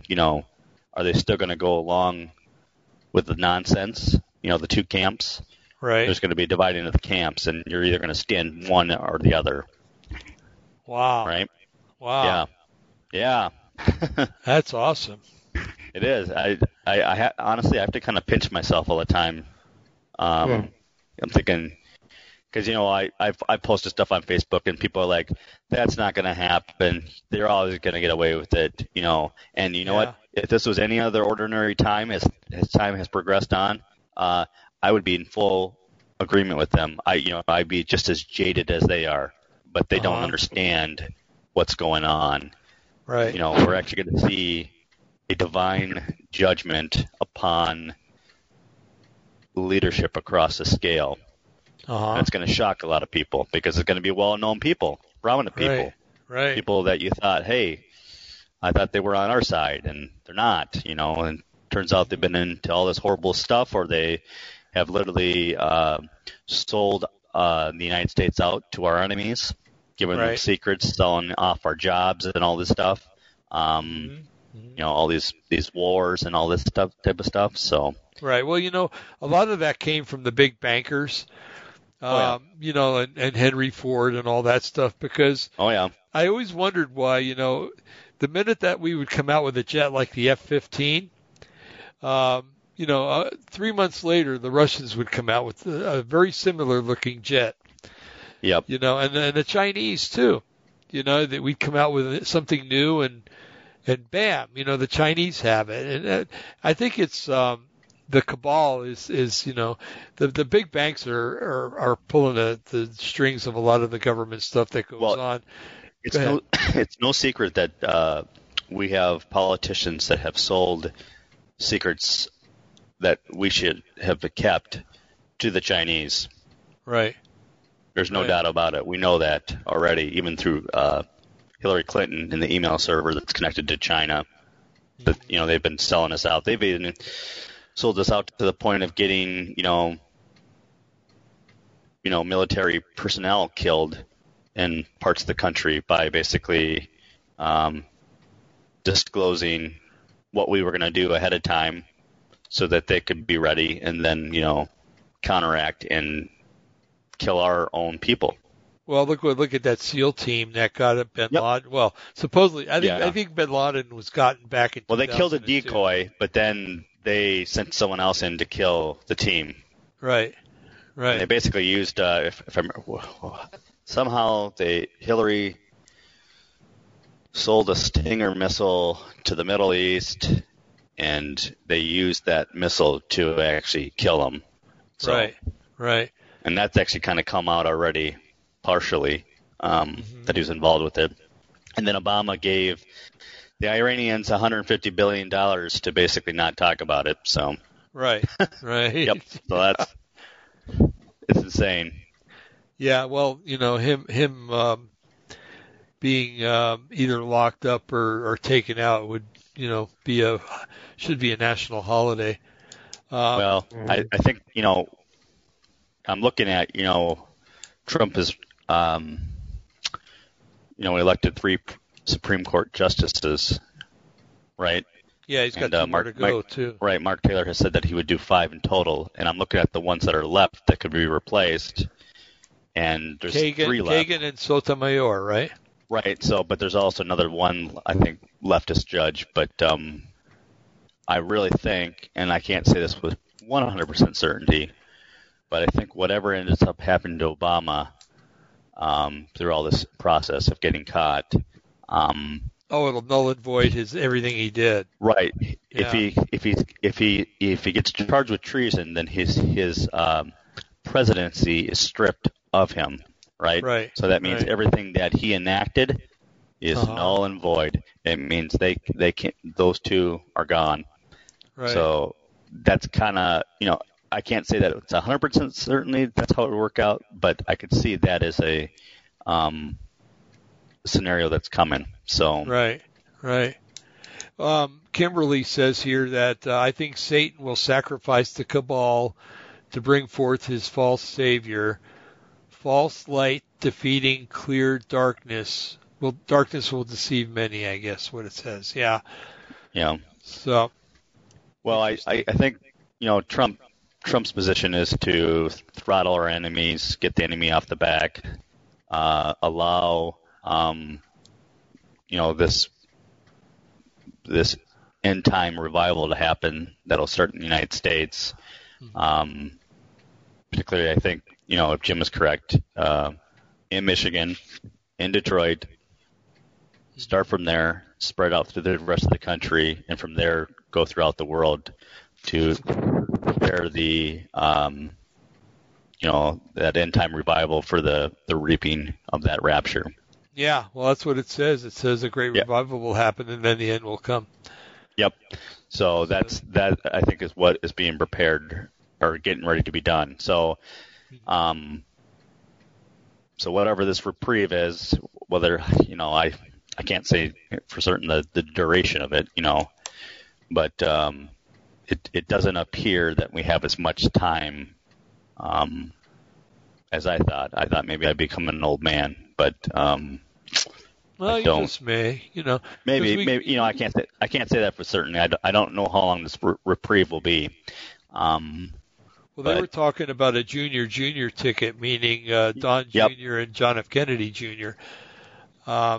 So maybe that's going to happen. That would be kind of neat. And then you got Eric Trump. Yeah. So I don't know. It could be a whole Trump dynasty thing too, where it goes on for quite some time. But yeah, I don't know. I'm not really sure on the timeline of that part. But right. At some point, this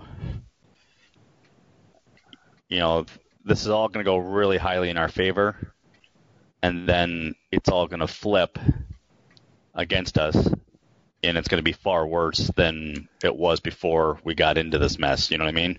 Oh yeah, of course. That's kind of how it's going to work. Yeah.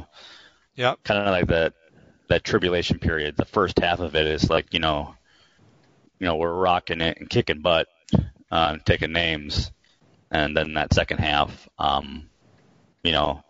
the Antichrist is allowed to make war with the saints and overcome them, but they love their life down to death, and you guys know the rest of the story on that. So, of course. But basically, his flipping against us is just his lashing out against us, the adversary, lashing out at us because he's lost, so he just wants to take it out on us, even though it's for a very short time. So. Well, yeah, it says that Scripture says that there was a war in heaven, and Satan was cast down to earth with his angels, and he had fury because he knew his time was short. Yeah. So why not take it out on all of us? Because they lose. They're the losers. Yeah. So when they lose this war in the heavens and they get kicked out, and this probably dials into much of what Jim Williamson has always talked about the UFO alien in time deception. That's kind of what it'll be. Yeah. It'll be very beyond science fiction, very Star Trek, Star Wars like in a lot of effect. Exactly.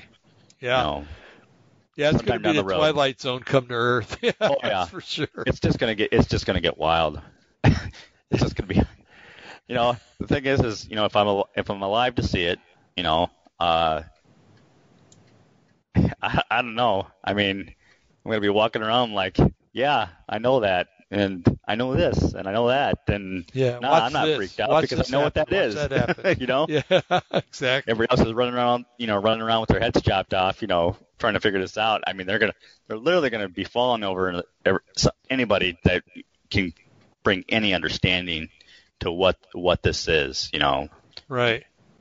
So, and in some ways, it'll kind of be kind of a great time, and obviously, not so great as well. It'll be exciting times, but yet perilous times.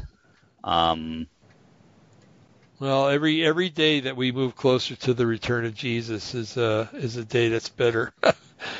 Right? I agree. Yeah, that's right. Well, guys, we've gone 2 hours, and I'm sure that All right. Eric, you need to get your beauty sleep, and I know I got to get up and vote in the morning. You only need 10 minutes, but so anyway, so I'm going to say goodnight to you guys, and man, there's a lot of fires around here lately. I get alerts when there's fires. Anyway, you guys have a wonderful week, and we'll prepare for Russ Tanner and Laura Clement to be on next Monday night. And he sent me a file I'm going to send to you guys. It's of all the cures and all the cleansing stuff and everything. So I'll try to get that to you guys tonight sometime, actually. And when I repost the show. But I want you to know, you guys, I really appreciate both of you, and it's a blessing. And you could, Barbara would testify that when on Mondays I'm like more energized because, and it's hard for me to be energized anymore. But that tonight's coming up, and we get to be together and talk about these things. I really love you guys a lot, and behold how good and pleasant it is when brethren dwell together in unity. And you guys are my brothers, and we're unified, and so it's a glorious and blessed thing you guys are. So, and God bless you too, Winsong and Kimberly. Thanks for being here with us tonight, and anybody else who was here. Yeah, thank you. Yep. Okay, fellas and audience, have a wonderful week, and we'll talk with you soon. All right. God bless. God bless you guys too. Bye-bye. Bye. Bye. Bye.